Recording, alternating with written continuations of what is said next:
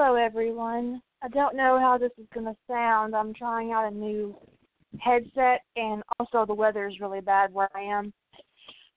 And so if you guys could tell me how it sounds in the chat room. Of course, I really have no way of changing it at this point.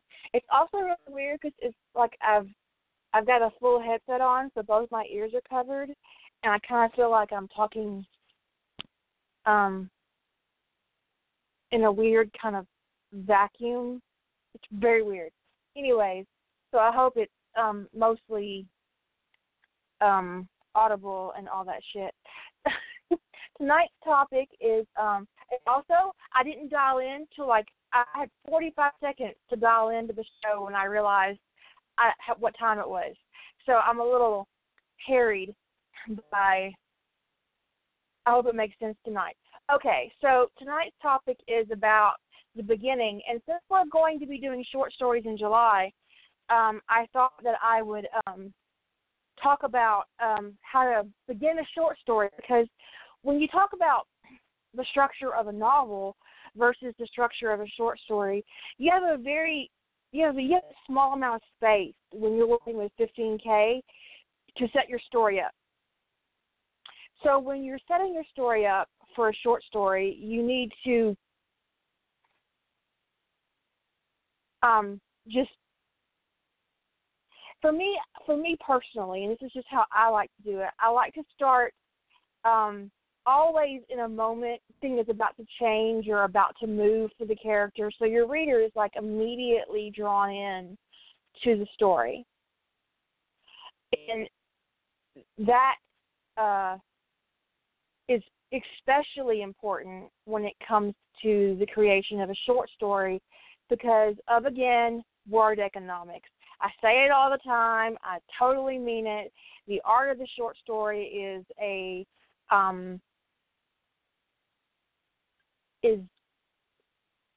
it's a dying medium in the writing communities. It's just because people like to write really long, and that's especially true in fandom, where there are no limitations on your development, and you can fork out 500K, and your ears are going to be like, "Yay! I was so excited you wrote 500K." Whereas a publisher will be like, "No, I can't publish 500K. What were you thinking? That's not how this works. You're not J.K. Rowling. You can't write stories this big." Now, granted, she hasn't, but I think George R. R. Martin might have. We discussed this once before, and those books are huge. But the average everyday author isn't going to come into a publisher with 500K and get published. You got to be really special for that kind of shit to happen, and it doesn't happen right out of the gate for practically anybody.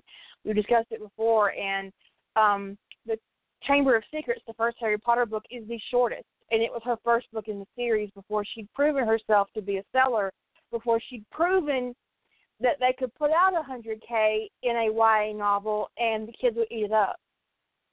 So when you're starting a short story, it's especially important to kind of pick a moment, pick a really heated moment to start your story. Character faces a piece of news. A character is forced to make a decision. They discover something about themselves. It's really super important. It is the Philosopher's Stone. I always mix up those 2 or 3 first novels, not like the content, but the titles sometimes.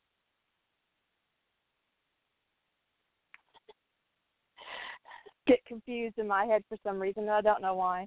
I do agree that the Stone, or if you're in America, the Sorcerer's Stone, was the best of all the Harry Potter books. That being said, I tend to like The Prisoner of Azkaban best, just from a entertainment point of view. But from a craft point of view, easily the first book is the best one. So, okay. in my 3 short stories last year, I began each one of them in a moment of change. In 10 years after the war, it starts with Hermione coming online. In her moment of change, and the ramifications of that event ripple throughout the entire short story. And From Blue to Green, I started with John at the SGC coming to terms with the fact that is that where I started that? See, I should have read these things before I got on the radio show.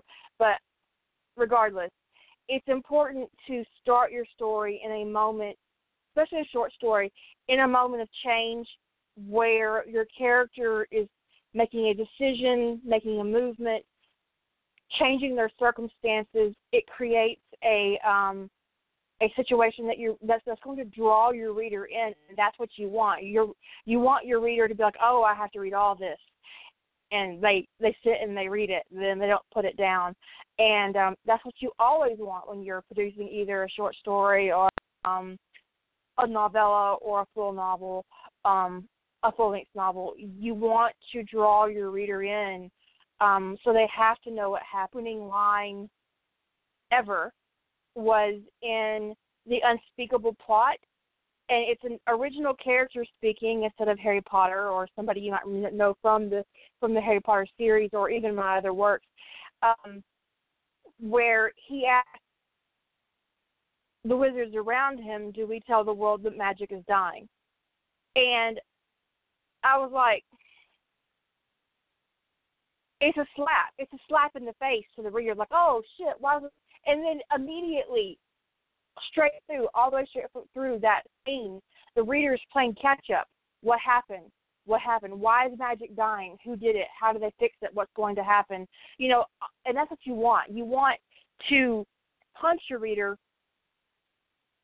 not literally, unless they're an asshole, and then literally, in the face. You want to just be so, oh, what happened? What happened? Tell me what happens. What happens next? And so your first line, your first paragraph, your first scene, this is the moment when you grab your reader. This is when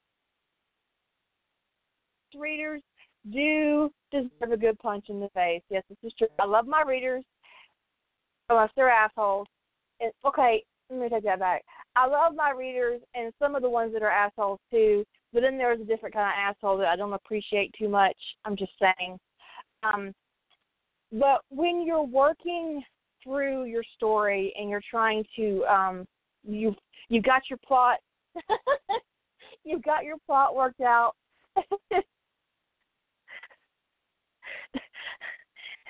Sorry, someone in the chat room nailed that particularly on the head. Okay, so when you're starting your story, when you look through your plot and you pick out your first scene, you want that scene to grab your reader and make them really invested in your story. So as you're getting ready to plot for July, that's your goal. That's what you want. You want your story, your short story, to, number one, have a beginning, a middle, and an end. And the next short and junk will be called the middle, and we're going to discuss the middle of the story. But your short story, the first part, your act one, your part one, your scene one, this is the moment when you're setting the scene for your entire story. You're setting the scene for your character and for your reader. This is what happened, and Act 2 and Act 3 of your short story are the ramifications. When you look at it from that perspective, your Act 1 has to be, your pace has to be just right, because you don't want to, like, wear your reader out by the time they get to the end of Part 1, because, you know, you have 2 more parts to go in a short story. Or that's how I'm structuring mine, in 3-part sections, just like I did last year, where I'm the beginning, the middle, and the end, because I think it's important to kind of demonstrate that kind of craft. especially in the writing environment or challenge environment where I have a whole bunch of other writers around me, and you're just showing others what you got, showing others grasp of craft. And while, there are a lot of readers on Rough Trade's for writers. And so I hope that when you're looking at my work and when you're looking at other people's work, you're not only being entertained by their work, but you're also noticing that the craft and how they're growing as writers. Today I was updating the past challenges page, and we have 111 finished projects that have come out, started on Rough Trade, finished, and got put out into the world. That's mostly fandom and some original. 111 projects. I have no means of doing a word count because that would require me going to everybody's site and writing shit down, and I'm not doing that for 111 stories. But unless I have somebody who's really obsessive compulsive who'd like to do it for me, and if you do, you feel free to send me an email with that number. And I appreciate you in advance, little precious weirdo. Anyway, whoever does that, or nobody does that, I'm not asking anybody to do it because I sure as hell wouldn't do it. But 111 projects, and all these people who have come to Rough Trade, I hope that each time they come into the challenge, they learn more and more and more, like I do. I learn something about myself and my craft every time I go into a challenge. I learn what works. I learn what doesn't. I learn what inspires me, and I figure out what doesn't. And it's super important as you go into a challenge, especially a short story challenge, that you spend a little time sharpening your craft. And you embrace the idea of a short story. One of the most terrible things I see during July are people who, it's okay to fail. Failure is always an option. I've done it. You guys have watched me do it on Rough Trade. I've come grinding to a halt for one reason or another, whether it be a personal issue or an illness or just a realization that I've written myself into something that I literally cannot write. I've done it. But what I hate and what I find extremely offensive, especially during July when the word count is so short, when I see someone go into a story and their plot is so much bigger than the short story format, because in the back of their head they're thinking, I'll just write 10 or 15K for Rough Trade and then finish my story later and it'll be 100K. Now, I have failed Rough Trade. Last year, one of my stories was in the word count and the other one was almost 20K, but that wasn't on purpose. But when I see someone trying to just obviously not even paying attention to the challenge or deliberately leaving things out to make the word count and then come into the rough draft later and add those things back in and obliterate the word count. What I would prefer is for you to go into the challenge prepared to write no more than 15K. Tell me story in 15K. Yes, things get bloated in editing. Absolutely, things happen. You add a scene, you get inspired. That happens. And sometimes you write your beginning, your middle, and your end, and you don't get 15K. You get 21. I know. I did that. But to go into the challenge with the idea that you don't actually have to write a short story, you can write the first 2 chapters of a novel and act like you wrote a short story, that's just really fucking ugly, people. It really is. It's really ugly. So I hope that when you're getting ready to go into the challenge this time and you're working on your plot, that you really go into the challenge intending to write 15K at your maximum. And just because that's always my goal, even if I don't. And here's the thing, because I'm not, yes, I failed it, and I did 21K, and I would never berate somebody for that kind of failure. But when you knowingly go into the challenge with the idea that your short story isn't going to be a short story,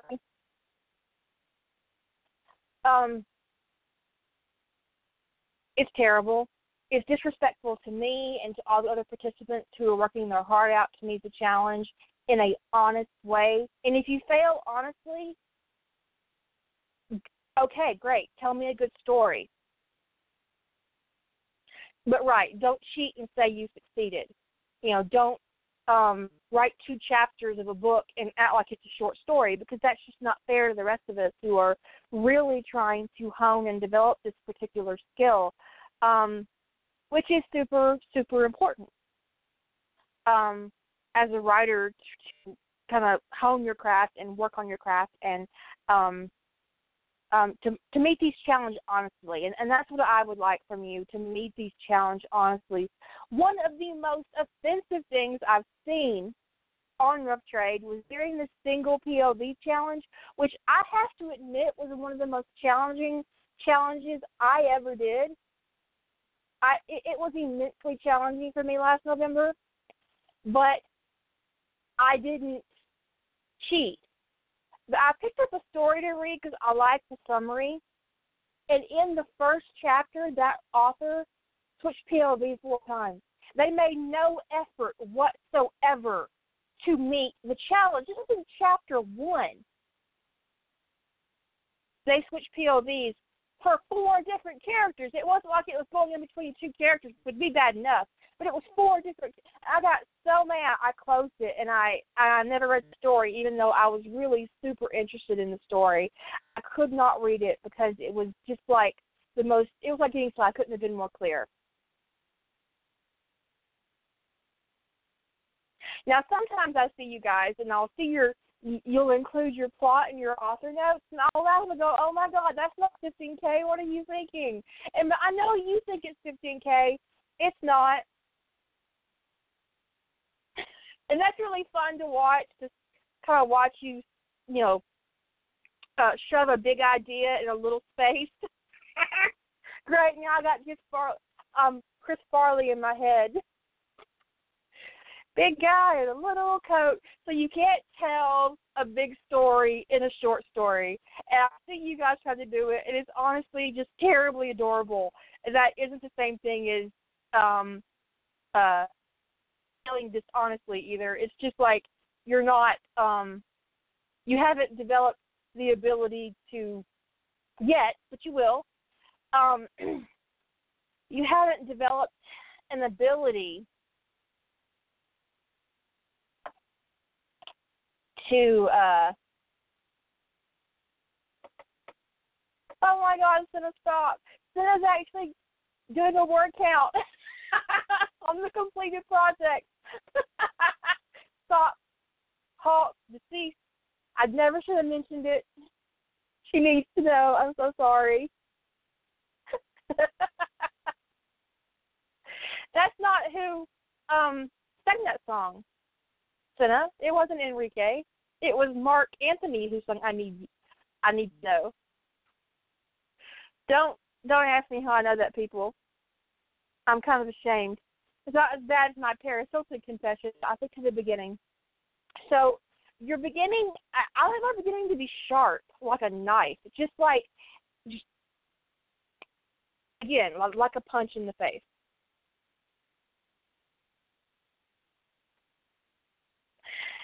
So when you're getting ready to do your plots for your short stories, if you're a plotter, and I think that actually one of the more challenging aspects of trade, especially when we have a maximum word count, is to see a pantser come into the challenge and under word count, because it's easier, I believe, for a plotter to meet a word count like that than it is a pantser. So it's always interesting to see the differences between the different kinds of writers, the people who plot and the people who don't. And I know I spend a lot of time talking about plotting, and that's just my process. It always has been. Whenever I pant, things go off the rail pretty quickly, and there's usually lots of bodies. Okay, that happens even when I plot, so that's not necessarily true. But things go off the rail pretty quickly when I'm a pantser, which I don't do that often. So it's interesting to watch come into the Rough Trade Challenge and try to meet the word count. Really interesting. I always really enjoy watching that.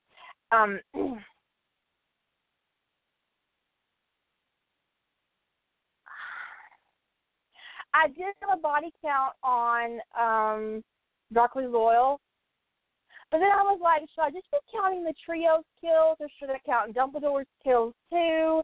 Should it be like my body count or their body count? And I was just like, I don't know. I thought it probably should have been my body count, so when it gets published on my site, my body count would be epic. But just for like that particular story, it wouldn't be, their body count wasn't particularly small either. But that was just really funny, and I don't know why I did it. But so when you're getting ready to start your work for your plot work for I was thinking about plotting is that I talk a lot about plotting. How many Janai has John killed? Inquiring minds want to know. I think in canon it's upwards of 100. And it's easily 100 or so in Sentinels of Atlantis. Oh, probably easily over 100, because there were all the people on the planet. There were the ones that came during the invasion. So easily over 100 in Sentinels of Atlantis on just Janai.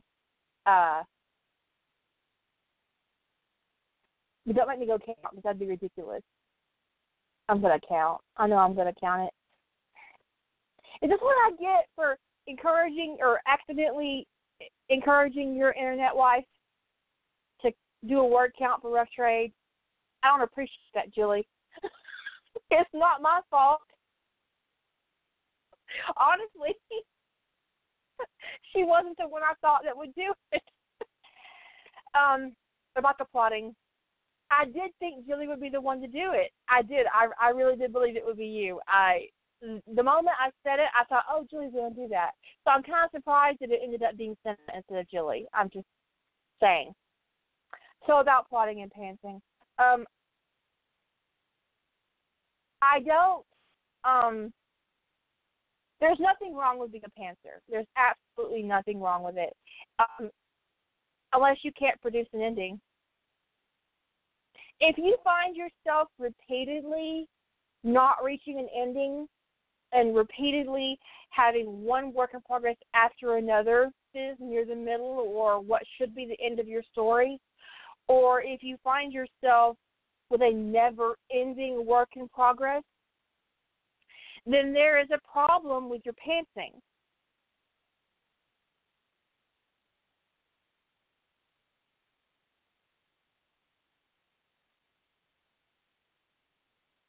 What might have been, John, had a big body count. That is absolutely for certain. And not even counting the ones he killed in Pegasus before he came back to Earth.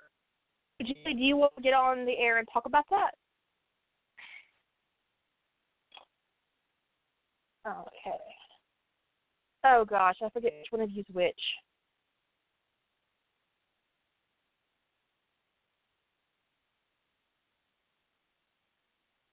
Okay.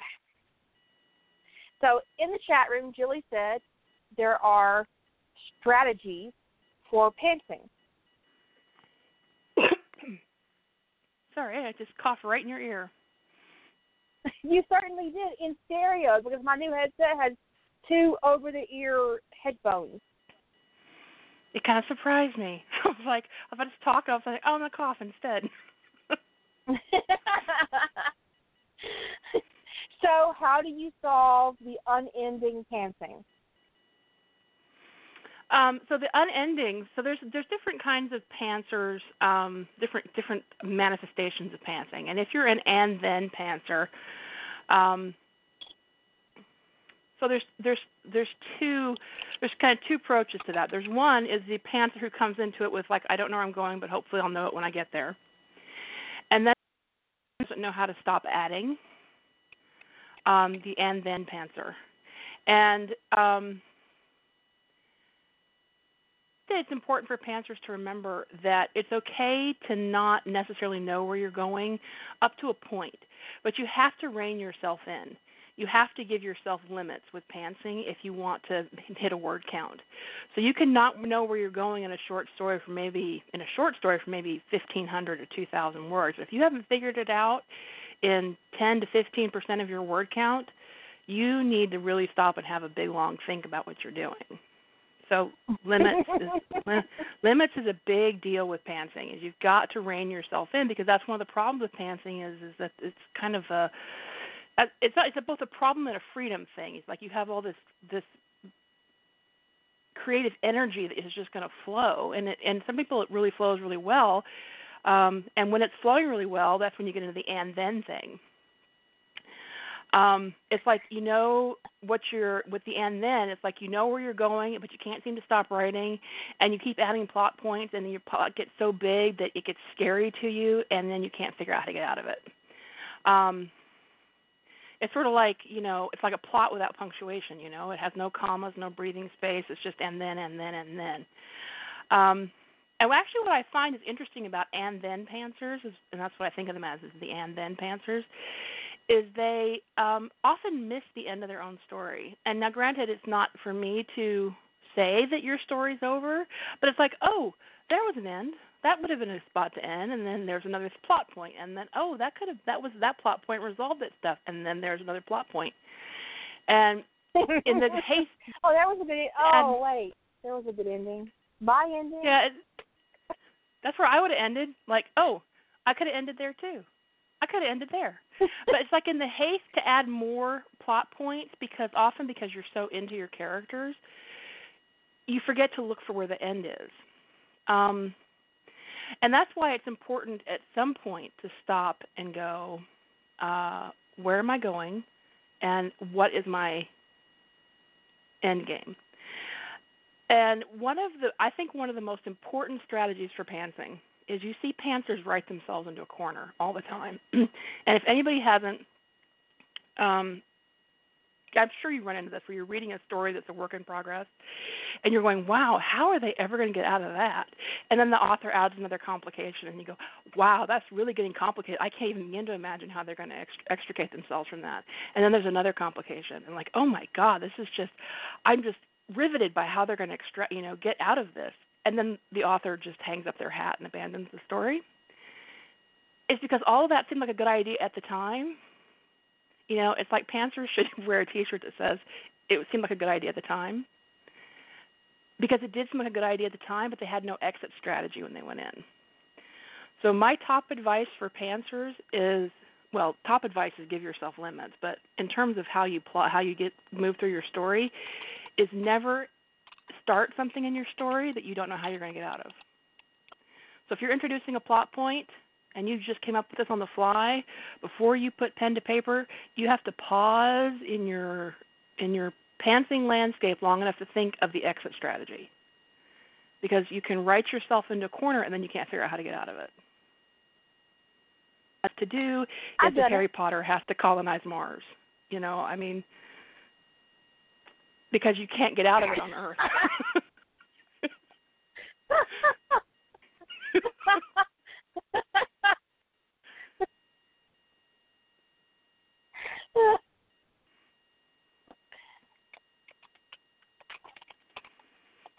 So aside from set limits, you've written yourself into a corner? No, I've written myself to the point where I'm not sure where my end is and where the next book should begin. Mm-hmm. Because I think I had that problem in, which remains the only story I've ever pantsed for Rough Trade. And I think that's the reason why I had that stumbling period over it, and also because it's the reason that when it came time to pull it off Rough Trade and to write it properly, I realized I had a hole in it, and that's where the triad filled in my hole. And I would have noticed that if I had plotted it first. And I didn't. And so Unsinkable Plot remains the only for Rough Trade.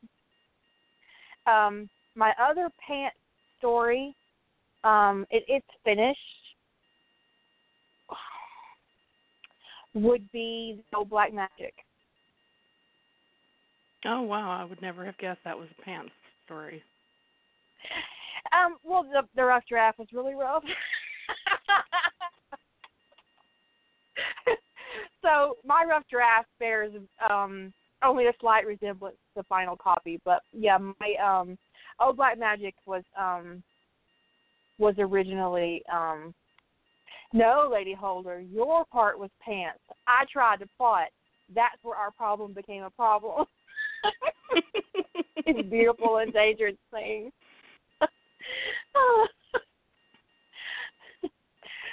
When a plotter and a pantser meet, the tea lady gets killed.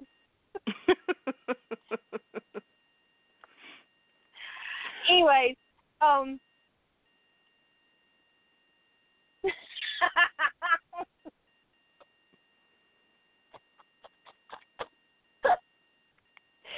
but what happened was I had broke my foot, and I was stuck, and I didn't feel like all I had was my laptop. Was my husband had left me to go to work, and he left me with my laptop and some snack food, and I didn't want to have to get up and get a notebook, and I always plot on paper, so I just started writing.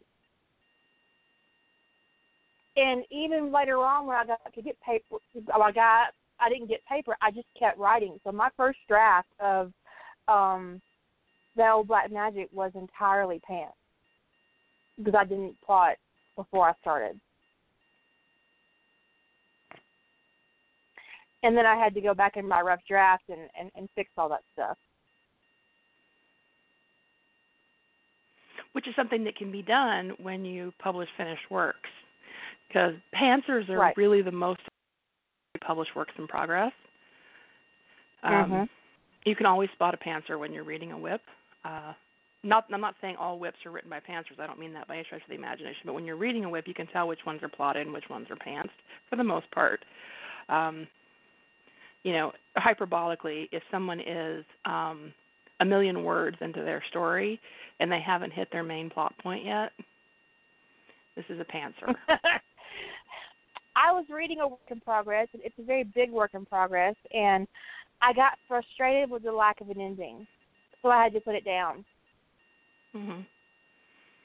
You get to a point and you go, the writing that kind of was an ending. I'll stop here. The writing was good. The characterization was interesting. The world building was fantastic. It hit 500K, and I thought, oh, my God, where's the fucking ending? And it would be different if it was a series, right? It wasn't a series. It was one big book. That sounded entitled. I didn't mean for it to. I didn't actually complain to the author about it. It's their story. They can do what they want. But I can't. I need an ending. It was all foreplay and no orgasm, okay? There has to be a payoff. Oh, I hate that. Yeah, Zananna says that you can tell a pantser because one of the ways to tell a pantser is that they ask the readers what they should do next. And I can't think of any more dangerous.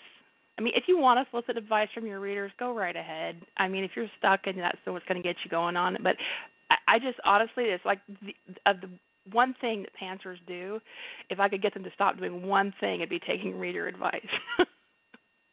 I know, right? Because then you train your readers that that's okay. And then they take their ass over to somebody else's story or somebody else's site and say, hey, I want this, this, and this, and this, and this, and fuck you. fuck you. I can't believe you did that. You get in the habit of taking advice and letting people direct your plot, and next thing you know, you start to be more influenced by people's opinions than you want to be. So you got over your hurdle, and you know now where your story's going. And then there's all these little whispered words on your feedback page of people going, oh, well, this would be great, and you could do this, and maybe they aren't even meaning them as legitimate suggestions. They're just speculating. And you're going, well, should I do that? Well, should I do that? Well, should I do that? And you can be, and if you haven't got a solid direction or a lot of comfort in being able to blow that kind of stuff off, you can just kind of go like a ping pong ball, like, should I do that? Well, maybe I should go back and change this. And then you get plot holes and plot inconsistencies, and you change the romantic pairing midstream, and all kinds of bizarre things happen. I read an HP story that way once. I was so fucking furious. I could not breathe. I will not name it, and I don't think it's not even online anymore. But I don't read Harry Jenny. I was reading a story that was Harry Hermione, and then halfway through, I wasn't reading the comics, and I should have. I went back and read them later. Around chapter 15 of a 40-chapter work, Harry suddenly fell in love with Ginny. And it wasn't love potions. And I was like, what? And so I stopped, and I did something I never do. I skipped all the way to the end of the story, and it was a prologue to Harry, Ginny, and their kids. And I went, what the fuck is this? And so I looked at the comment, and had been basically prodding the writer since chapter 1 and eventually got their way. And Hermione went from being the romantic interest to a gold-digging whore in the space of about 5,000 words.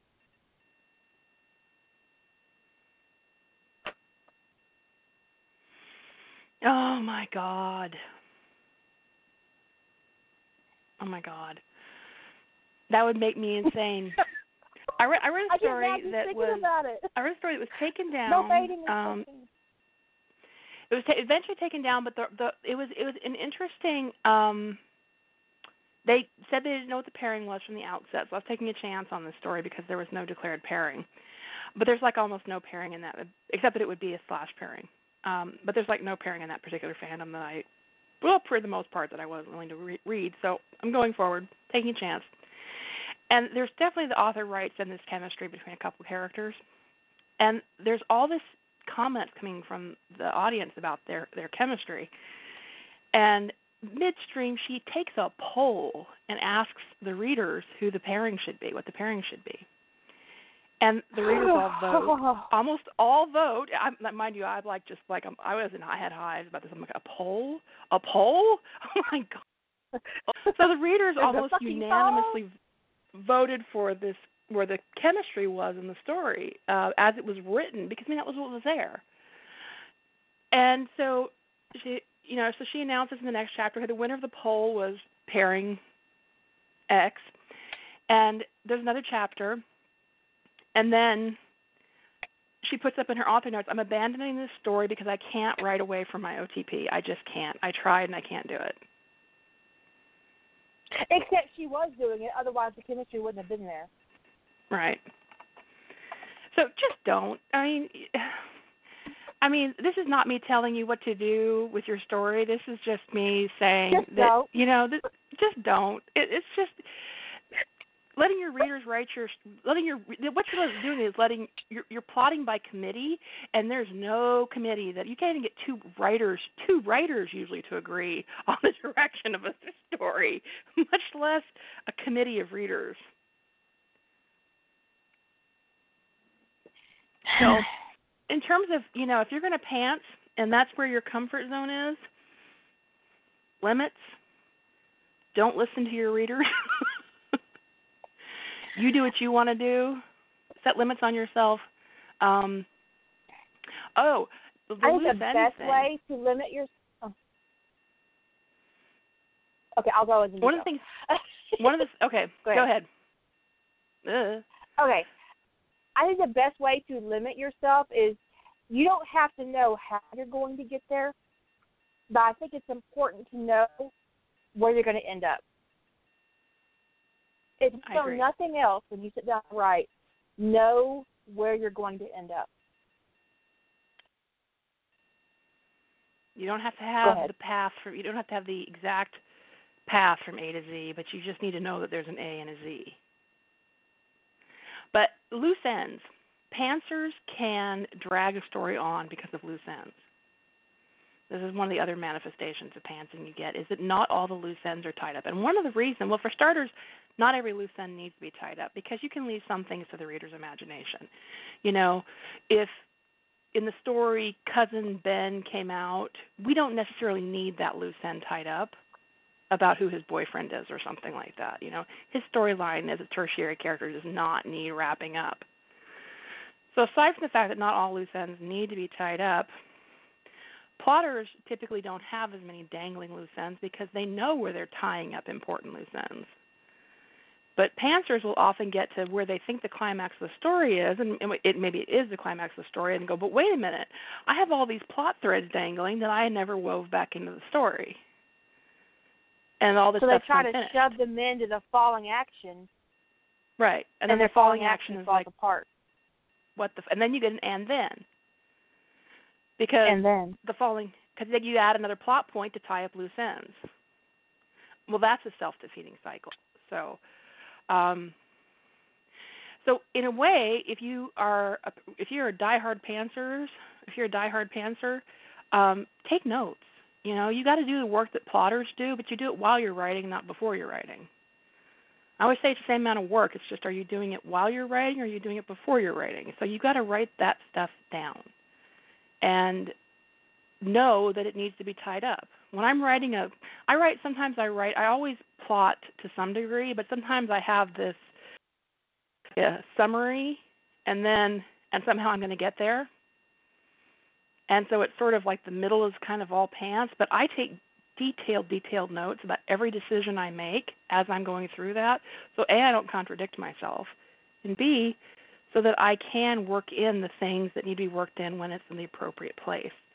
So it's the same amount of work. It's just, are you doing it up front or are you going to do it while you're writing? So would you consider yourself a pantser or a plotter? I started writing as a diehard pantser. I would sit down and pants my way through 500,000 words. I ultimately decided that wasn't working well for me. That's how I kind of got really familiar with all of the pitfalls that there are with pantsing and I started developing these strategies I have around the pantsing to try to contain it. And containing my pantsing led to plotting. So what's your biggest available pantsing project? Emergence. Something you pants that's really Emergence is pants. It was pants for about 100K or so, and then I sat down and figured out. Wow. Yeah.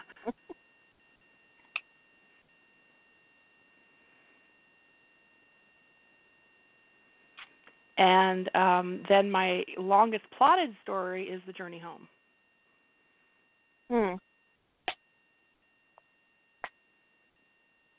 Lady Holder's biggest pants project is The Slow Slide of Indifference. You'll see my pants work more often in my short stories. Like I have a whole bunch of little shorts in Stargate Atlantis, just standalone stories, and one or two in the Sherlock fandom. And all of those are pants. Like practically anything under 5K on my site that you see is pants. But when it comes to a big series like Sentinels of Atlantis, you cannot, let me rephrase that, I could not pants a project the size of Sentinels of Atlantis because there are information in the first episode of Sentinels of Atlantis that does not pay off to episode 7 or 8. And when you're doing that kind of movement through a series of stories, I don't know how you could do that pantsing. I couldn't do it. It takes lots of notes. My in process notes for Emergence were huge. They were huge because I made all the world building up on the fly. I got to the bonding. I had no clue how that bonding was going to go down when I got to it. I was like, he's going to bite him on the arm. Yeah, sure. And wherever he bites him, there's going to be scales that pop up. Right. And they're going to be, and I mean, everything was just made up on the fly. And I just was like, okay, now I got to make some notes about that so I can do it again the next time the same way. Make sure everybody. And then I was like, arbitrary decision, like, all of the, and I just make arbitrary decisions while I'm writing, like all of the, alpha bands are going to be on the left arm unless it's a triad, and then the subordinate alpha's band will be on the right arm. Just made up completely on the fly. And then I got about halfway through, and I developed, and this one, I had decided to put in this whole, when I pantsed in the whole line with the ascended stuff in Emergence, I went, this is getting really complicated.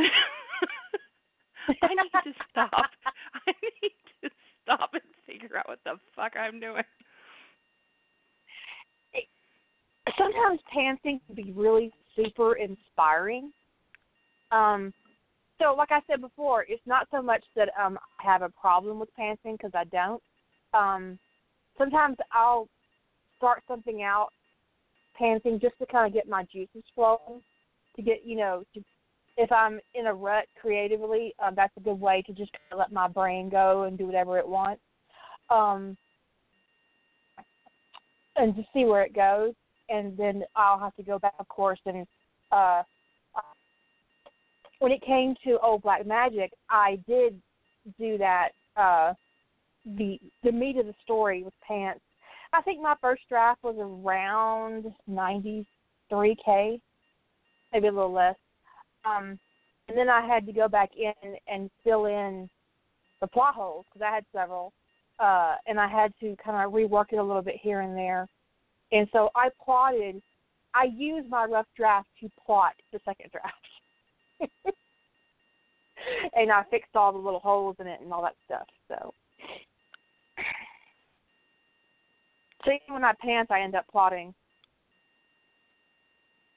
It's eventually rare. Now, I think in the short stories, I think I could pants a short story at this point, and have it still be relatively short. But the tightest plotting I've ever had to do is short stories, just because I was like, I could pants an epic, but to confine myself to 10 or 15K, I was like, I better know exactly what's happening in this story. Well, or I'm going to be screwed. What I did my basic plot for a short story, like 15K, which is my goal for each one of my stories in July, is I do 3 acts, and each act has 2 to 3 scenes, and that keeps me from going super overboard. And my first story, I'm going to get the Harry Potter story out of the way, I'm pretty sure, because I know I'm going to go over word count. My goal is 15K, but it is really hard to write 15K in Harry Potter. Really hard. It not in the way it sounds. It's really hard to limit yourself to 15K. Or write only 15K. It's really difficult. I think it has to be the most difficult fandom to write just 15K, because there's so much world building to play with, and there's some things you can fuck around with, and I got the Sentinel here, and thankfully I've already plotted my Harry Potter. I might replot before I get to July. I don't know. I'm not really particularly fond of a couple of my plot points. We'll see how that goes. But I haven't plotted my Hawaii Five-0 NCIS one. The only thing I have right now for it is the opening scene. And that's it. I want to open it at the Navy Yard with NCIS, Steve coming to get Tony. And I want to end it with, I'm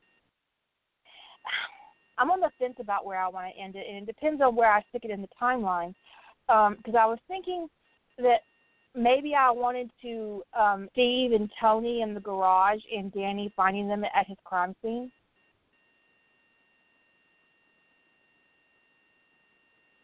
Oh, that's a nice place to end. I'm kind of thinking about it because then, that's just kind of where I was thinking about going. So I got the in between, whereas that Tony meets Steve before his father is killed. And so that would be an interesting time period. I just got to figure out what that time period would be for NCIS. And thankfully, Julie already has a timeline for Tony, and I lost it. So I want to ask for it again.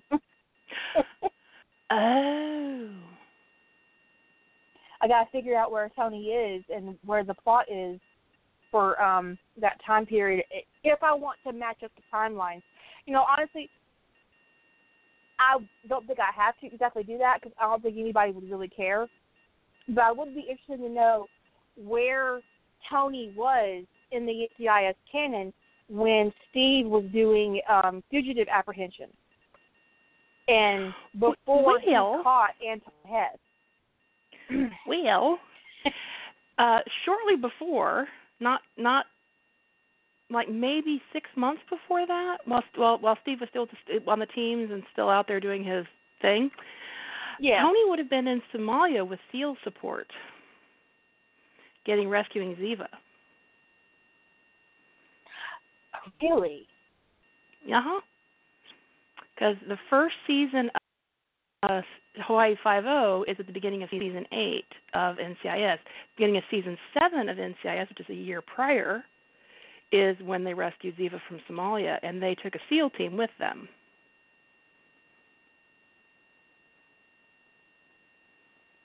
Huh. See? That's a lot of appeal, right? And then I could end it with Steve and Tony in his dad's garage in Hawaii and Danny coming in on them.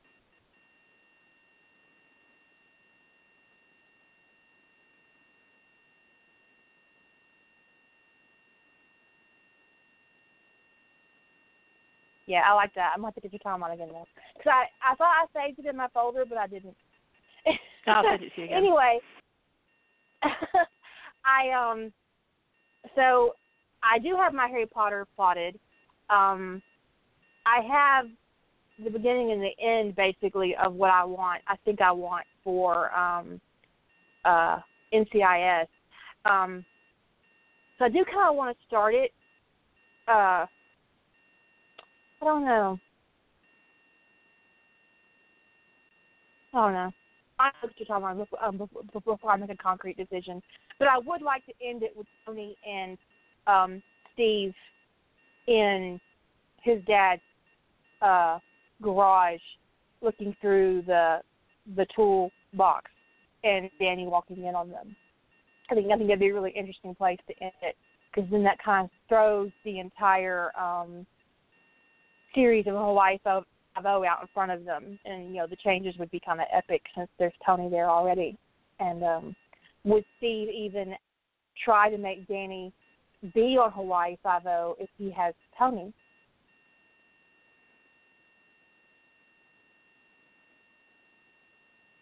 So that's an interesting question. Because he might, because of the case and his father and Hess and all that stuff. It would just be interesting the dynamic that would change with Tony already being in place.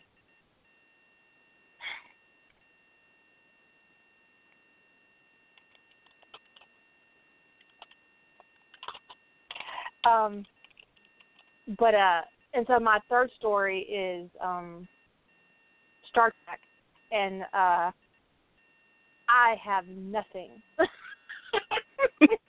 You picked a fandom. You threw a. I picked a fandom. I picked. Yeah, I threw darts at a dartboard for a bit to pick a couple fandoms, and but I did plot them both. I'm finding that I think that much like Harry Potter, that when you overlay a fandom that has a lot of mythology to it, its own mythology to it, that it adds a level of plot complication that makes everything bigger. And so my second fandom, I don't know if I'm right for second or third, is Lucifer, and there's a lot of all the god devil mythology stuff is making for a lot of plot bloat. So I'm having to I'm like, well, that's going to be like 50K. I better tone that down. Let's narrow that focus a wee bit. The guy that plays Lucifer is so fucking hot. Oh my god. He is, yes. But you don't actually, you could start it before the Lucifer show even begins, before he has his bar. You could have Tony be the thing that tempted him out of hell.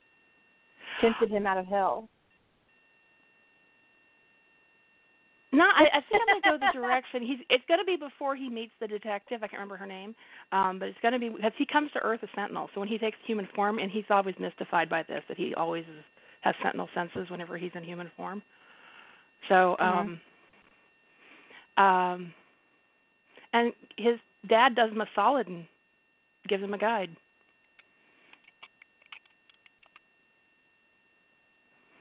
So, her name is apparently Chloe. Chloe. Yeah, Chloe. Yeah, I keep forgetting. I forget her name. But yeah, so it's going to be before the show, I believe, is where I'm going to set it.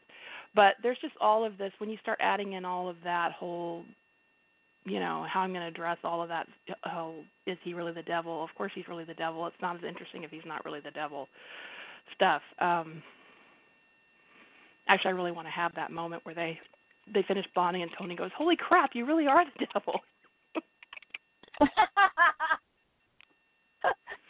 Holy shit. You mean when you say you're the devil, you mean you're actually the devil? Oh my god, I just bonded to the devil. So wait, if I go to hell, I'm not going to be tortured, right? Because I'm your guide. Right. Exactly. I got a pass, right, man? I don't even need that coin thing. Just making sure we're clear.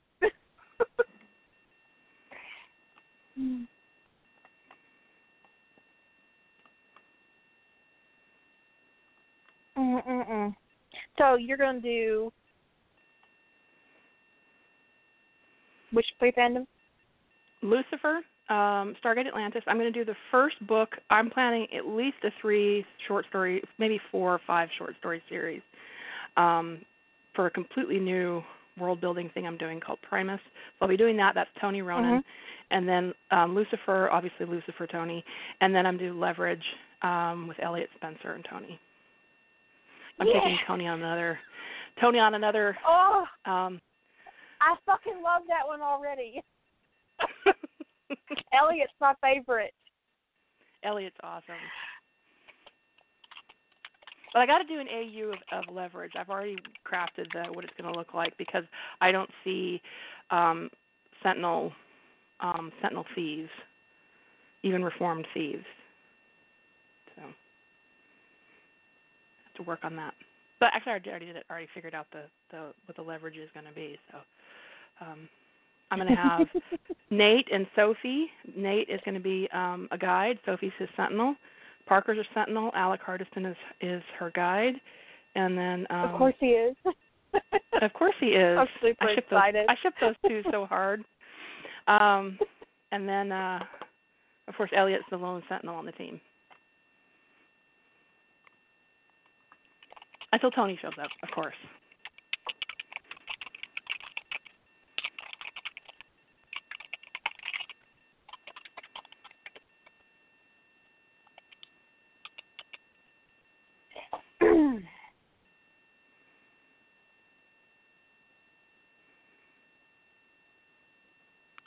But I do know where all of the stories are starting. I do have the start on all the stories. I think I've got the end on all of them, too. Actually, I know I do on the Primus one, but some of the middles are fuzzy, very fuzzy. The middles are always kind of fuzzy. I think that that if you're a pantser and you're going into these short stories for July, that here's some things you need to keep in mind. Even if you don't know how you're going to get there, know where you're going to end up. 2, try to limit yourself to a single event. Treat it like an episode versus a novel. A novel is a series of events and the ramifications thereof. A short story is a single event and the ramifications thereof.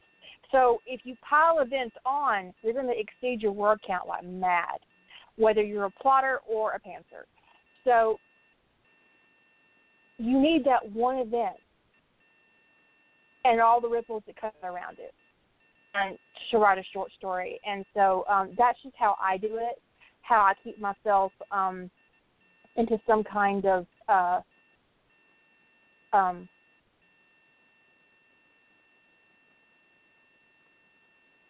box when it comes to a short story. Although I did up the word count this year because last year it was 10K.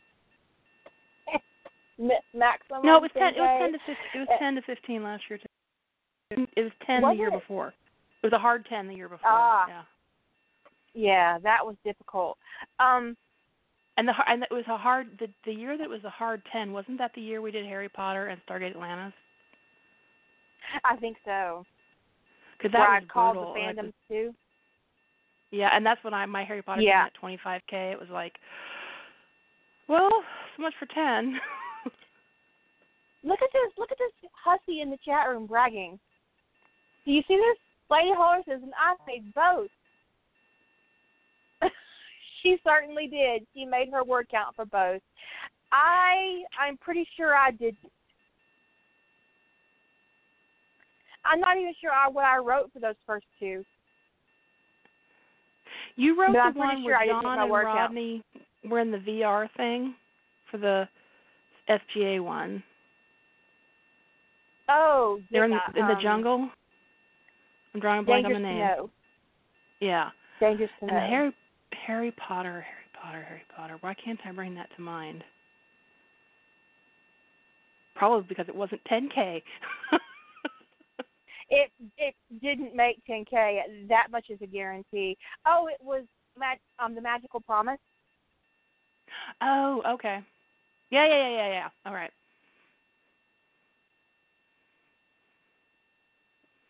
I made the 10K on the Stargate Atlantis one. I actually had a little bit of a moment with it. Is that when I wrote it, I edited the last couple sentences in the rough draft to hit 10K exactly.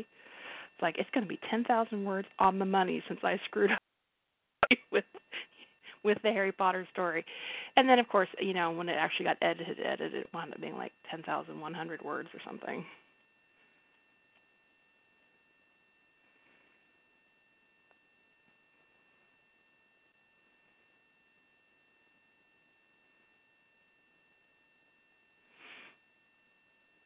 It is easy to blow through 10,000 words without even putting much thought to it. If you haven't put thought to it, I think the most tightly plotted story I ever did was Anomaly, and I had a 10K minimum. And it's one of the rare times when I plotted something almost down to the word count, and it came in at 500 words under, and I almost had a heart attack. Mm-hmm. I was like, wait a minute, I have a minimum on this one. I can't turn it in for my grade if I don't get 500 more words. What the fuck? Oh, add a blowjob. Yeah, add a blowjob. Well, then I had to find a reason for there to be a blowjob, and it was like because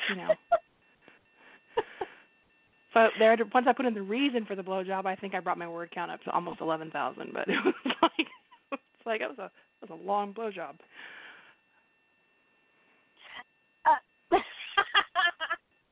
But you know what, though, from a man's point of view, I would say you don't have to have a reason to have a blowjob. You just need a semi-private location and 10 minutes to spare. And the semi-private location is sort of optional. I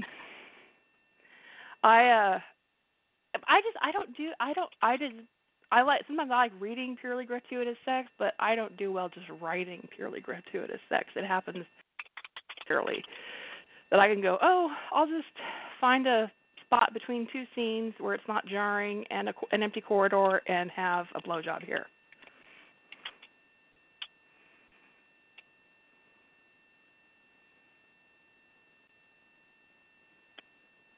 No, it was definitely the magical promise.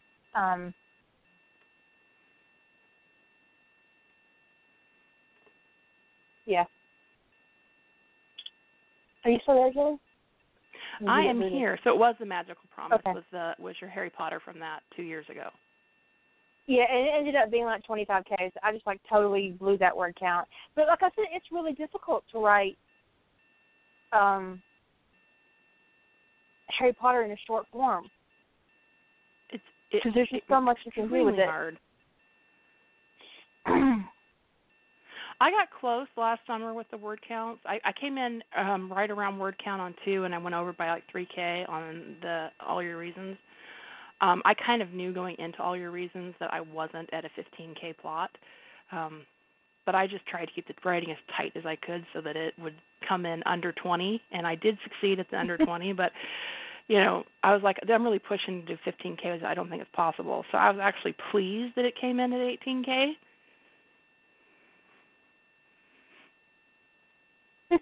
Like, oh, yeah, just went over the word count a little bit. Because I could have gone way over with this one. But, no, Harry Potter is difficult to keep under word count. I mean, and yet still, knowing that, I still put it on my list for my, because I can't stop myself. I know, and you said several times, like, I can't do a Harry Potter one. I'm never going to make the word count. And then what I do? You put in a Harry Potter one.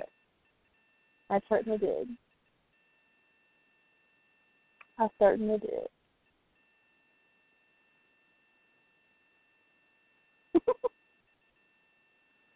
But if you're gonna pants, the funny thing about it is that as much as important as the ending is important with pantsing, it's also the beginning. Is that you not give yourself too much room for exposition, because when you're pantsing, exposition can run away with you. Right. And I think the best advice that I think the best advice I ever heard was something you said on a radio show when you were talking about the writing short stories. You said start in the middle. And I went, oh, I can just cut out all that stuff of explaining everything. Sure, why not? We'll start in the middle. You should always start in the middle. I mean, it's in the middle of an event, in the middle of a moment, it really, brings your reader in and connects them to your character, especially if your characters are going through something traumatic or something exciting, that you can infect your reader with that trauma. Or alternatively, that excitement. It's just because you want them to move with your main character through your story. That's how I approach it. Too much upfront exposition can really turn me off of a story, where everything is explained about exactly when it's all explained before the plot, how they got here, how it happened. It's not starting in the middle if you explain everything that happened up to that point. If you've got 5,000 words of exposition before your first event, well, you're not going to make your word count, and it's not really starting in the middle. One of the best ways you can do to train yourself to start in the middle is to start with a piece of dialogue. Mm-hmm. Literally start your story in the middle of a conversation. Then you've accomplished starting in the middle, and you've skipped over any exposition that you might be tempted to put in at that first moment. And if you start it with a piece of dialogue, especially if it's really exciting dialogue, you can kind of work your way into it's an exciting way to do it if you start with dialogue. And if you don't start with dialogue, you need to start with action. Something like a I don't know. It's difficult to explain once you've been doing it for a very long time. You just need to kind of drag your reader into your story. And if your character, treat your main character like the window into your story for your reader. And so, and in doing that, you kind of draw them along as you tell your story. But if you're having a difficult time picking out the middle to start with a piece of dialogue.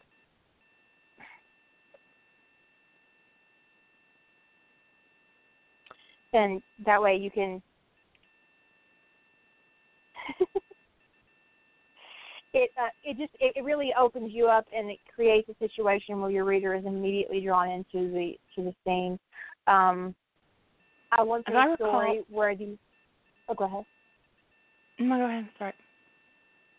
Oh, well, I once read a story where the first line was a piece of dialogue, and it was "fuck you." you had mentioned about starting. That's perfect first dialogue. Oh, fuck you. That was my introduction to that character, and I fell in love. Go ahead. You had mentioned last summer when we were prepping for Rift Trade about starting with dialogue if you couldn't figure out where to start. And I think in 2 of my stories last year, I started with a line of dialogue. And one of them was I think the first words were Danny saying to Steve, "You should get a guide," and that's the first line in the story. And Steve kind of goes, "What? Where'd that come from?" And Danny's like, "Well, I think it could be a calming influence on you." So it starts right into their dynamic, which people should hopefully would be familiar with, and get them into a familiar flow with the characters, so that they already feel like that they're engaged. It's like, oh yeah, this is familiar. I know this. Danny's giving Steve a hard time. Steve is ignoring it. You know.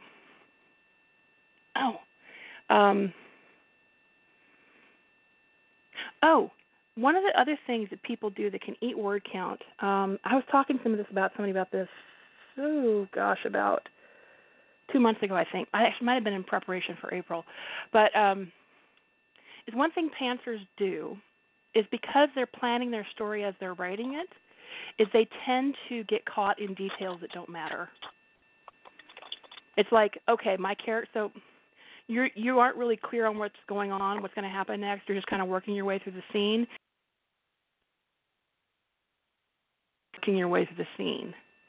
So, like, the character picked up his shoes, he put them on, he put on his backpack, he thought about this, he walked out the door. When really all you need to say is he grabbed his shit and walked out the door. But that to me is a typical, something I see in some pantsers, is that they write it as it's coming to them. It's the way they see it.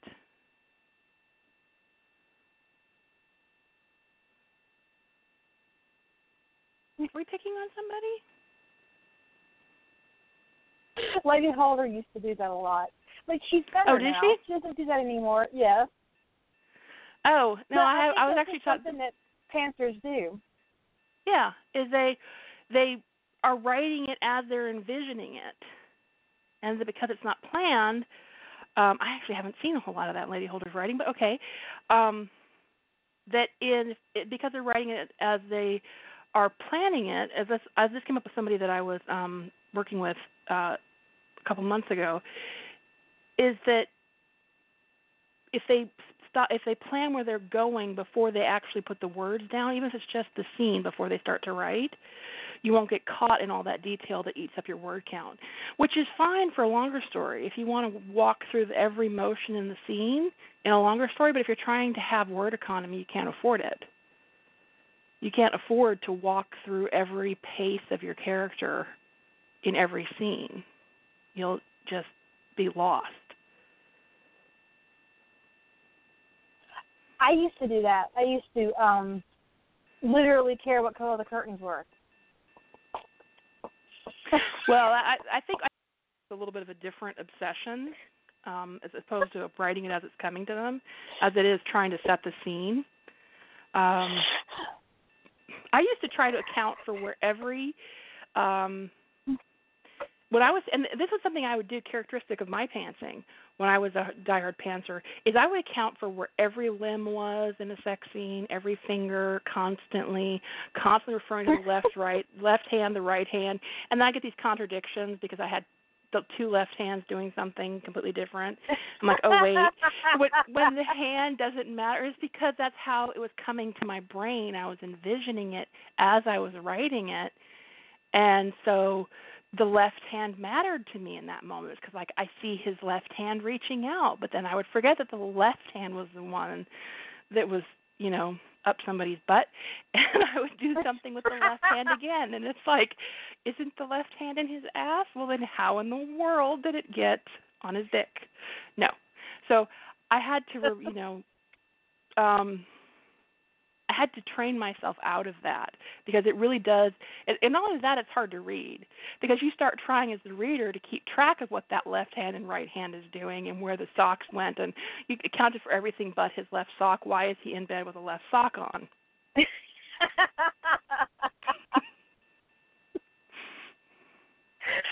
But no, I mean, it's just something that new writers do, and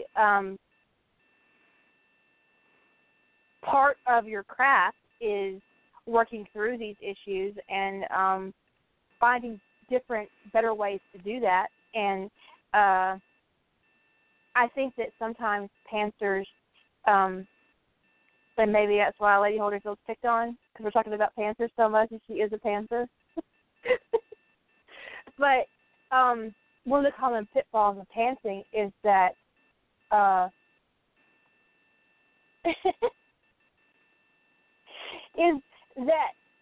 okay, as a plotter, I know 10,000 things about my character that may or may not end up in the story.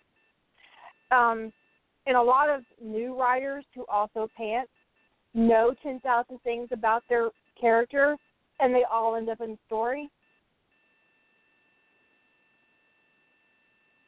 Things that you literally don't need to know, and yet you do. And when you're a plotter, you can pick and choose those, but when you're a pantser, it just kind of all falls out. And I do it when I pant, and then I have to take it all out when I do my second draft. But you have to do what works for you. People are so stymied by the plot process that they're a better writer when they don't try to plot.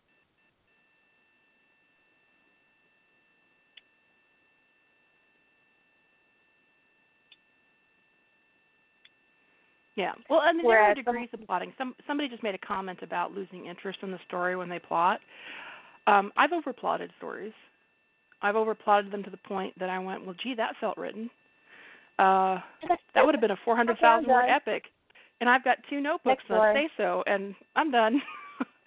And I have to be really careful not to overplot because that will take me right out of any interest in the story.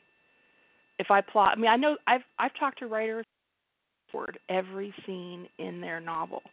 I admire that they can do that. I would never write another thing if I did that because the writing would all be done by the time I finished storyboarding it. It's why I don't use Scrivener. I don't use Scrivener either. Scrivener encourages me to overplot, and I would never get anything written. I rely a lot. I don't call it really pantsing anymore, but I do rely on how do I put this? I don't always know what order my events are going to happen in because I wait to see how it feels as I'm writing it. I know dependencies like these things have to happen in a certain order, but I'll maybe have 50% of my plot points, written out, but not in order. And I wait to find the right place. I usually plan that kind of stuff like 2 or 3 chapters in advance. It's like, okay, the next chapter I'm going to grab these 4 plot points and wrap them up. But if I plot to the degree that I know exactly what order every plot point is going to happen in, I won't write the story because I've written it in my head and I'm done. And I know this about myself, so I don't do it. And I think that every writer has to find that balance for themselves between, if the only way you can write is to be a sheer pantser, then be a sheer pantser. Just sit down with nothing and see where it goes. But if you find that you're not getting anything done and you need to contain it a little bit, you got to find the right balance for you between plotting and pantsing. And even if it just is having literally writing down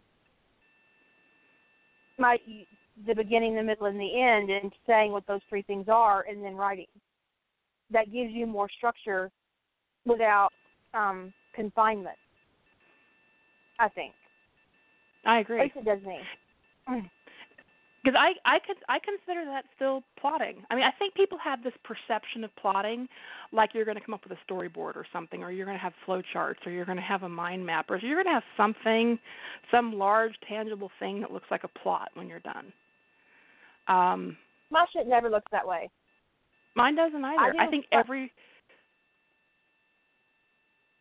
know you cloud plot. I do cloud initially. plotting. Yeah, I do. Yeah, that's just for brainstorming.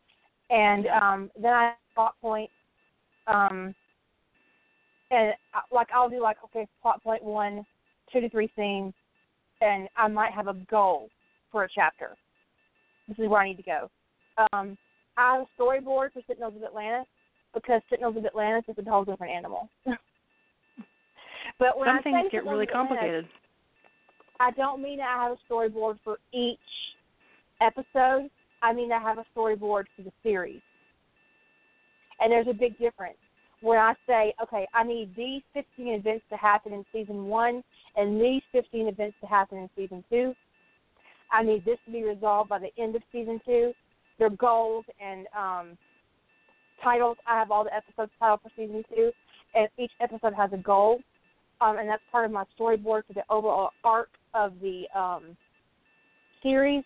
So when I go into an episode, I know what needs to happen and I know what it needs to be, which isn't the same kind of plotting that I would do for, say, a novel.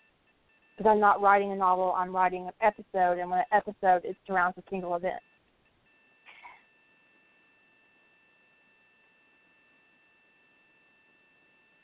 Yeah. People have this. I've talked to people about plotting, and I think that there is this misperception a lot of people have about what a plot looks like because they see examples online or whatever, and they think it's some, really big, elaborate thing.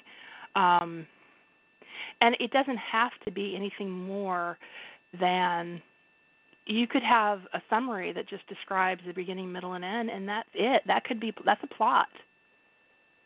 I'm trying to find, maybe it's at the end. I shared something last year about the different types of plotting on the Rough Trade group on Facebook about different plotting styles. And, structure. How to outline. And so it's how to write an outline. And the guy who wrote the article talks about the different types of outlining they can be. And he talks about that he actually flat out says in the article that he is a pantser at heart and a plotter by necessity because he's a professional writer. And he describes a bunch of different ways of approaching a plot. And some of them are very, very, very simple. Very straightforward, write a summary, move on. I think he calls that the book jacket method of plotting, is you're basically writing what you would write like in a book jacket or as a summary of a novel, and that's your plot. But it's a really good way to kind of dig in and see what kind of thing works for you and try different things. He talks about the pluses and minuses of each style. And I would say that I'm a hybrid of a couple different styles that he talks about. But I think it's this, it doesn't have to be this advanced skill where you need complex tools to get through it. And so I really, if I could get one thing through to some of the pantsers I know who wish they could plot more, is that they probably can. Because it's not the complex thing that it is often made out to be, and I just found the link. I'll put the link in the summary. It's called How to Outline Your Novel, The Options.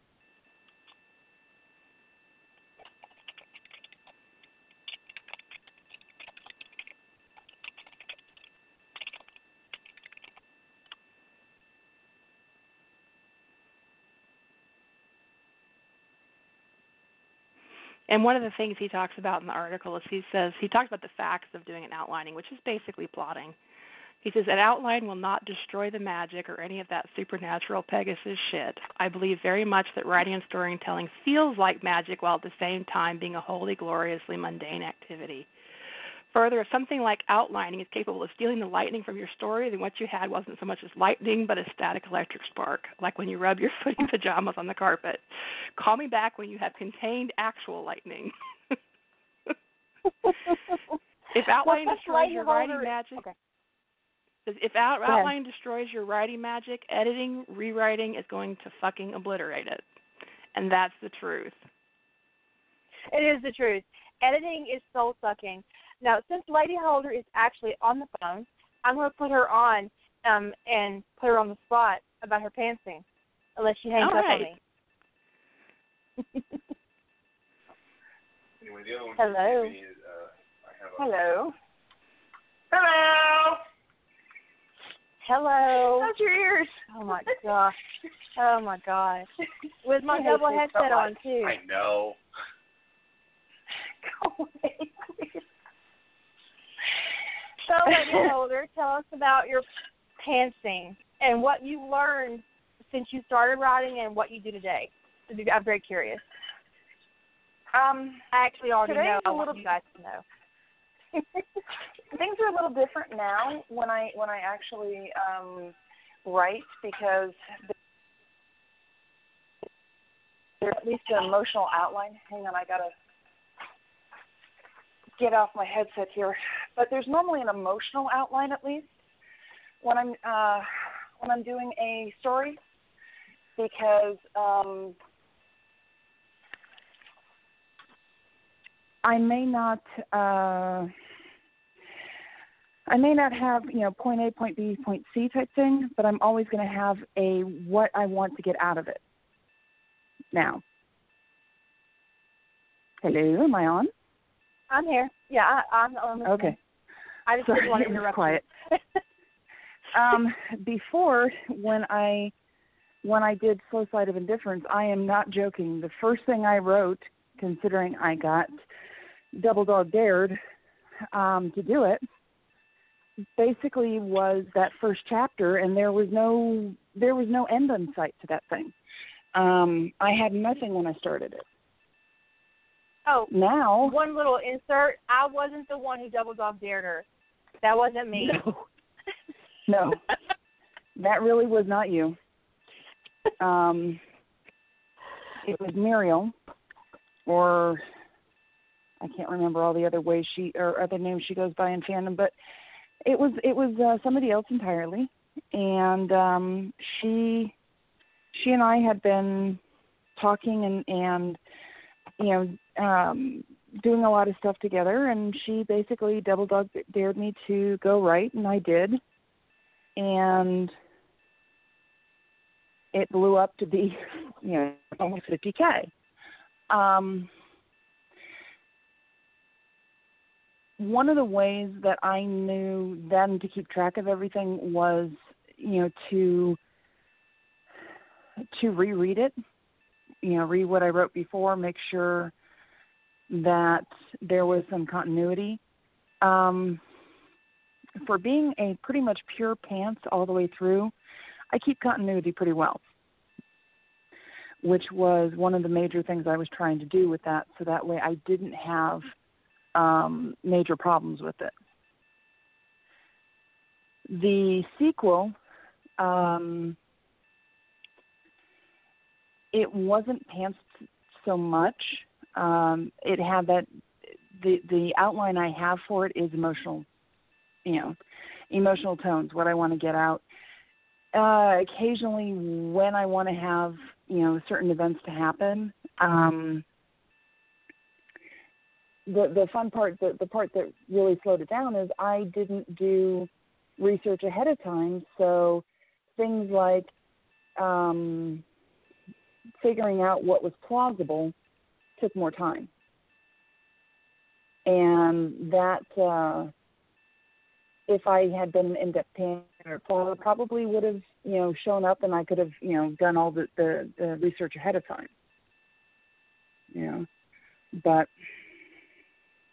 Circus saying the rest is history. Yeah, it was, and I still do a lot more straight up writing on the fly than I do in-depth actual plotting, because my plotting is mostly around rough trade. That's pretty much the only plotting I do, which has to make because you of the word count? all sorts of twitch. Pardon? Is that because of the word count? Yep. It's exactly because of the word count. If I've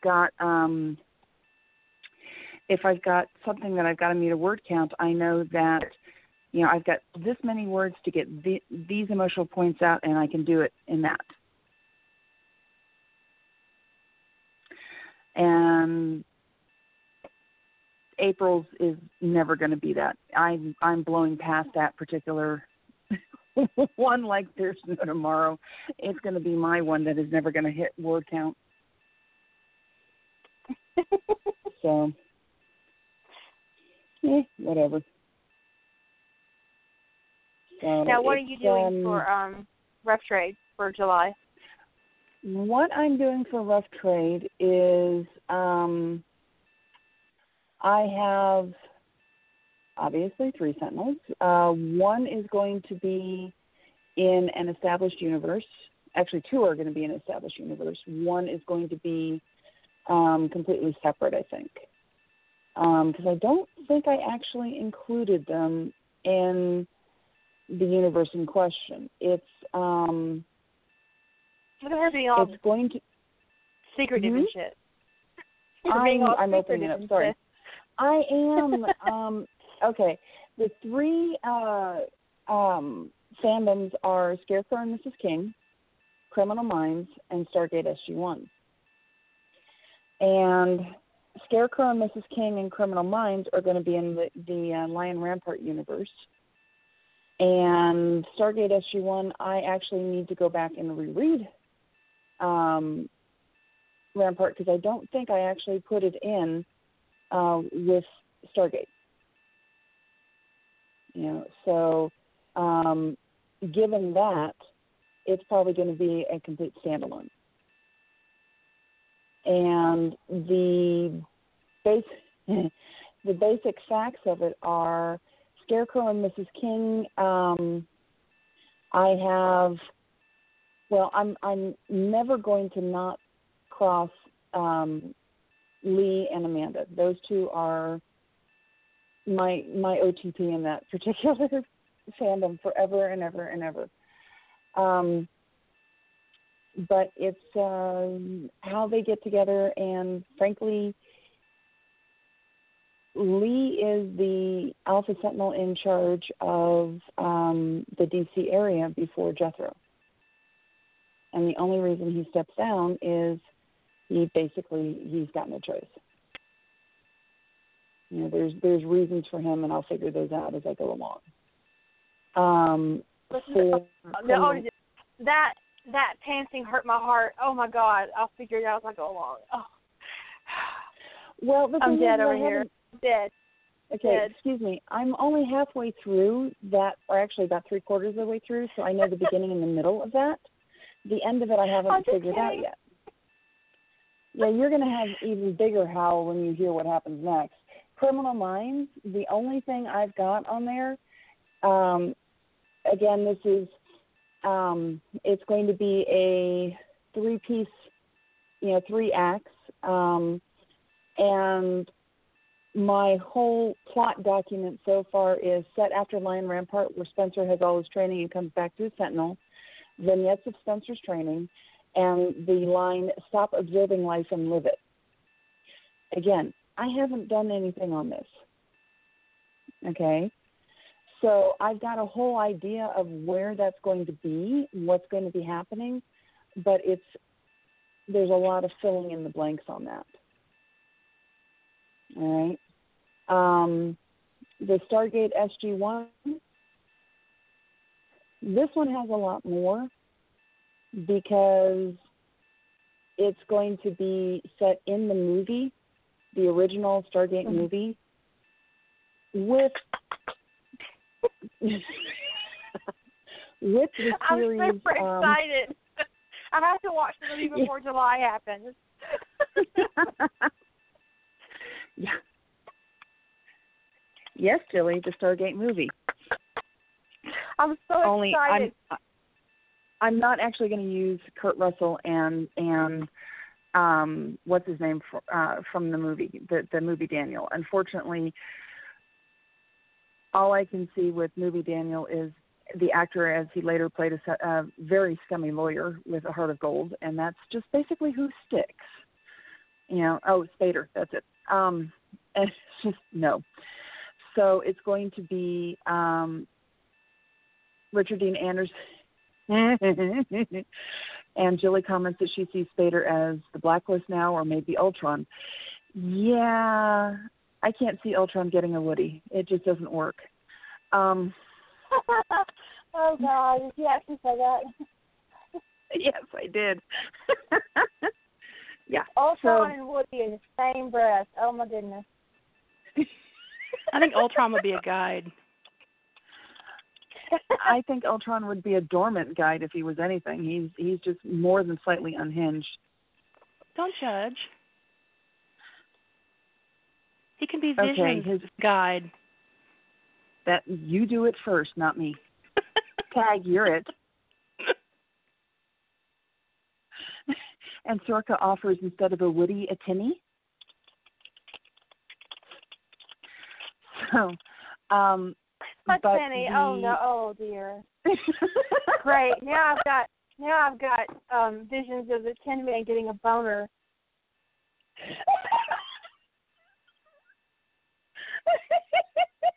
I could while away the hours consulting with the flowers. Something with the rain. And Mr. King, it all just came together.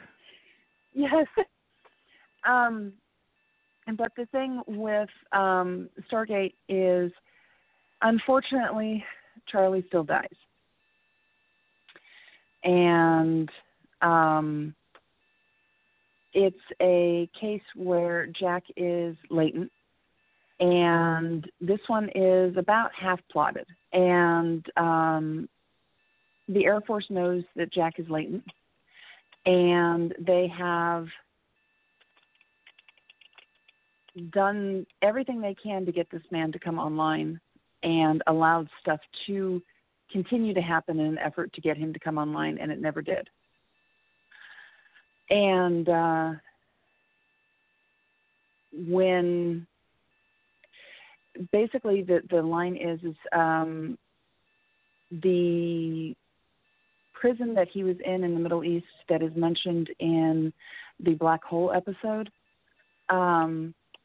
when he came out of that, the Air Force stopped trying to get him to come online, and he started doing other things.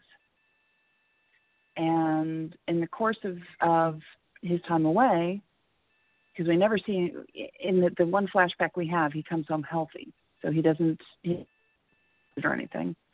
Charlie still dies. And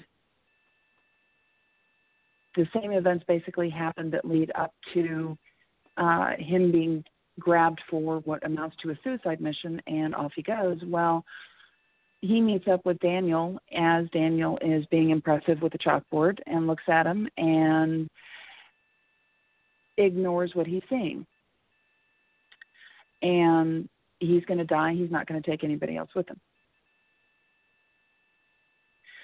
So my heart already hurts. I'm yeah, so I know. excited. It's kind of well. What makes this more fun is for those people who have access to the net at the moment. Jack O'Neill has a fairly typical, for a pilot, spirit animal. His spirit animal is a golden eagle, and they're pretty birds. Daniel Jackson's spirit animal is about as cute and fluffy and puffy as he looks to be, and oh so harmless looking, it's not. It's a sand cat. And for their size, they're incredibly deadly. Adorable. They look incredibly adorable. It's the Senna of wild cats. It's the Senna of wild cats. Actually, it pretty much is. And the thing is it looks so cute.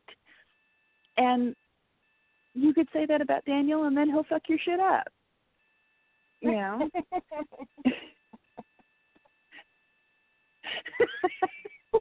So, yeah. So, you know, it's you know, and by the way, he's named his little cat Bast because he is an Egyptologist. And so, you know, that may later, if I keep following this thing, it may later, you know, come to bite him on his butt because, you know, he may or may not get to actually meet Bast. And then there's his cat who's looking at this, looking at this thing going, bitch, go away. You know, all good things. So those are the three I'm going to be doing. And like I said, for the most part, my plotting of them is not actual in-depth plotting the way you do it. Mine is finding the emotional connections and moving from one item to another. Yeah, it's perception of plotting. Yeah, that I guess that could be it. But this is where I plot. You know, what will really make Kira's hair go curly, if it isn't already.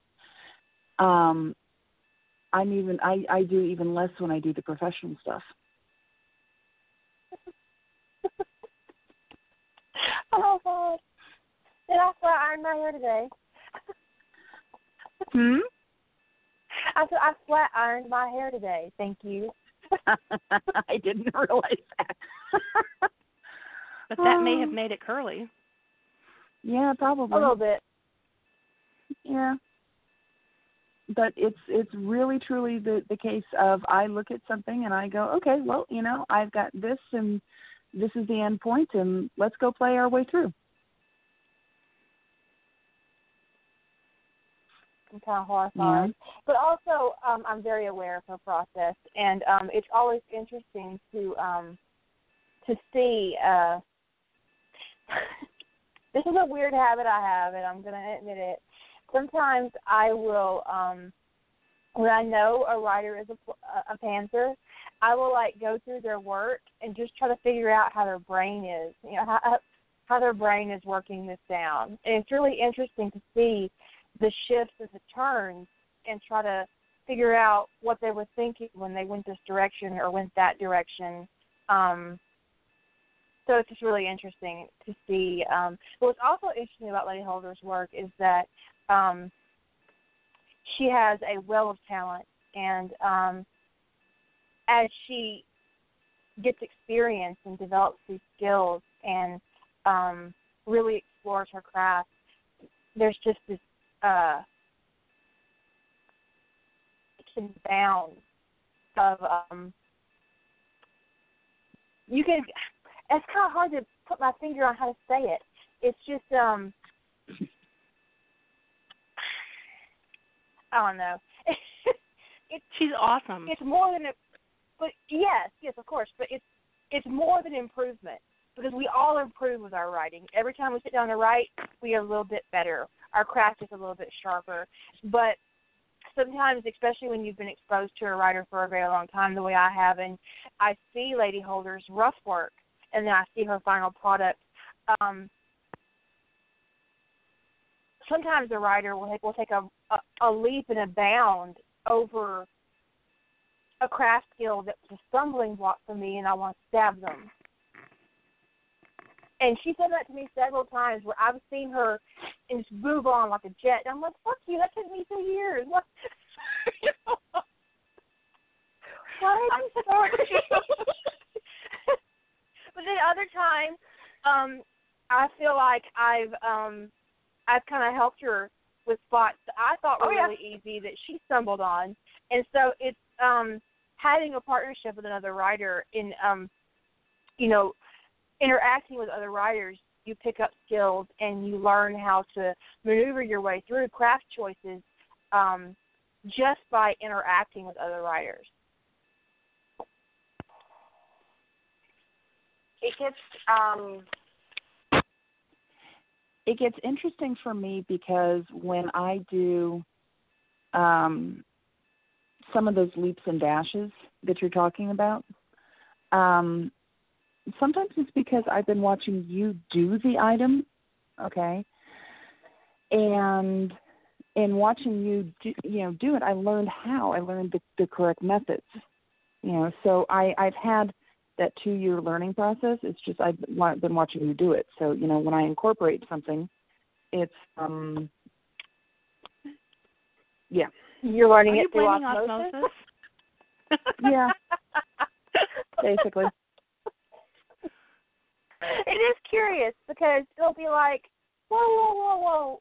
When did you learn how to do that? Oh, look at you. Look at you, Cal. I don't mean that. Thanks. But it's a case of sometimes awesome. One of the things that scene changes. I used to do hard scene changes where I'd put that little, looks like a bit of lace in between everything. And I don't now. She used to do hard breaks between her POV changes. Mm-hmm. It drove me fucking insane. Completely barmy. And I got a whole bunch of, would you stop doing this? I don't need the loss of sanity. And I'm going, what? I'm moving from one person to another. Aren't you supposed to define that? No. Okay, fine. I stopped doing that now. Space. But a lot of new authors will do that because they don't know how to shift between POVs smoothly. So instead of doing that, they'll do a POV break. And there was a time when POV breaks were actually more acceptable than they are now in the professional arena. Now doing a POV break is considered bad form. But even like 15 years ago, you could do it easily and no editor would blink at it. So it's just how the craft evolves and how publication standards evolve, change that. But I had an editor tell me once that if I couldn't transition POV smoothly, I didn't need to fucking do it. And I went, yes, ma'am. And the really crazy thing is since we did that one POV thing, sticking in the one, it's actually really easy for me to, for the most part, stick in one POV. I haven't head hopped in a while. Okay. It was a really good episode. It was really good. It was a really good challenge for bringing POV awareness to people who struggle with that. Mhm. It certainly taught me a lesson. It really was. Yeah, you hate it. I loved that challenge. I'm not gonna lie. I loved it. It didn't bother me. It actually was for me pretty easy because I got to settle in. I had to figure out in some cases how to make sure that information that was being developed by another character in another area completely outside of my focus person's site was going to be transferred over, how you could see it. But I had to. It made me move. It made me stretch, and I find I actually don't mind that.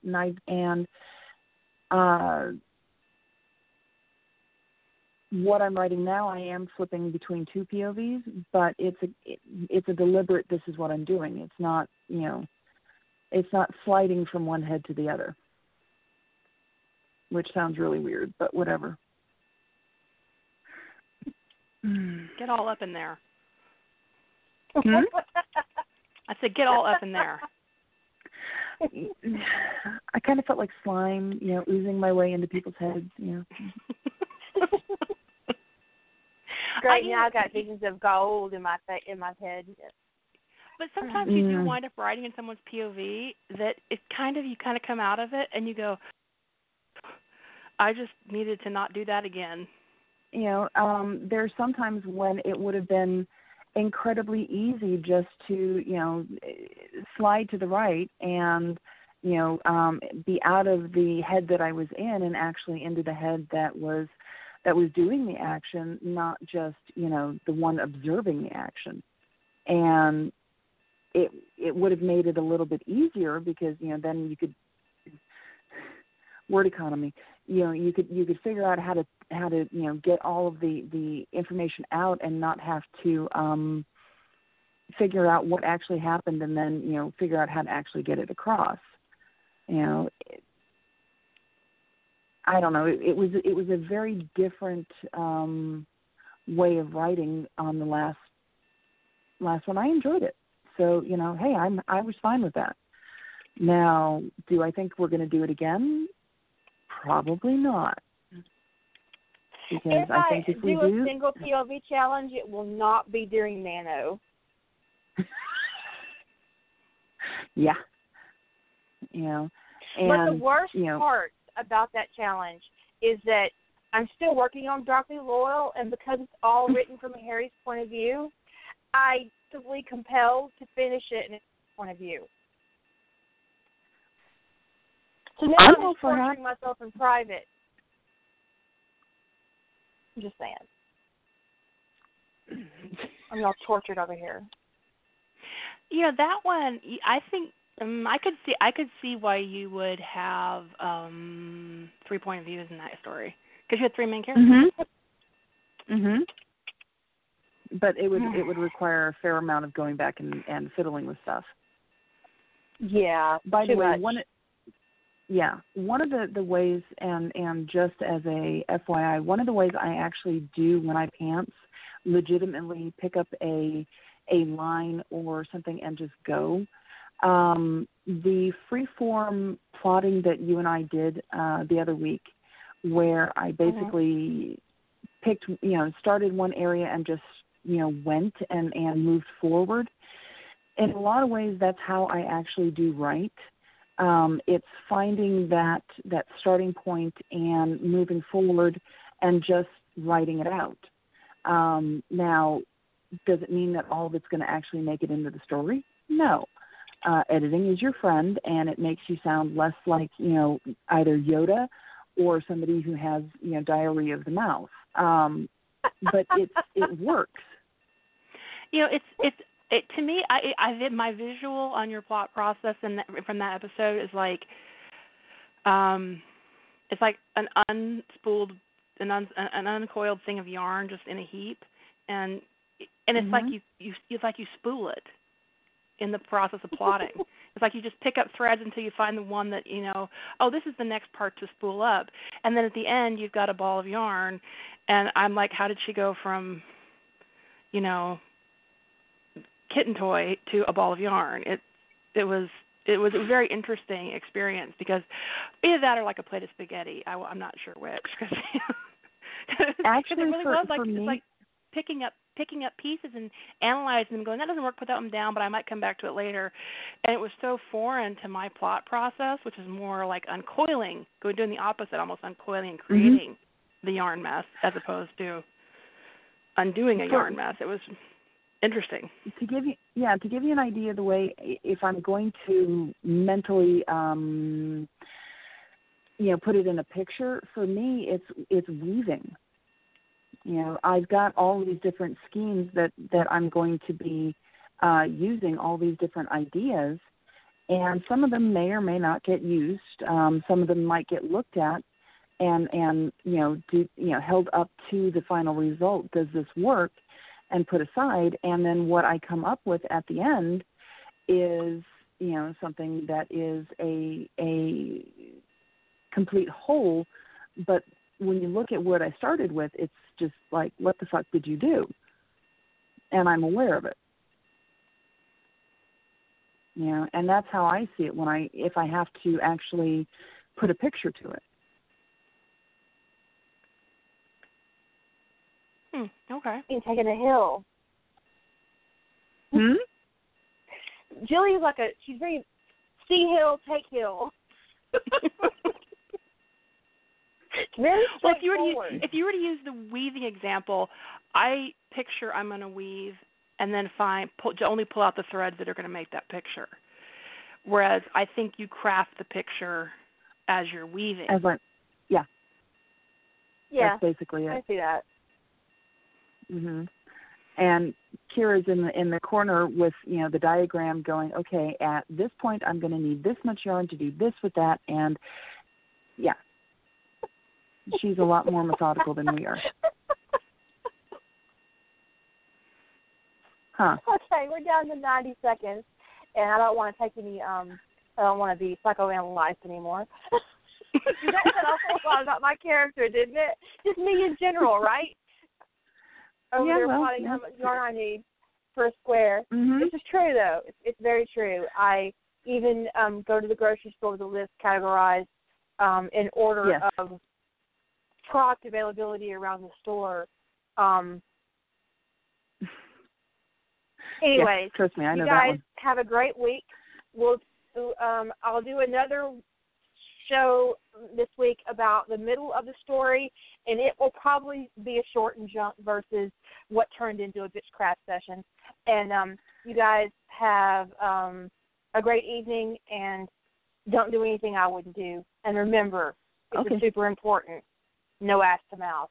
Ass to mouth. Bye-bye, everybody. Shut up and sit down.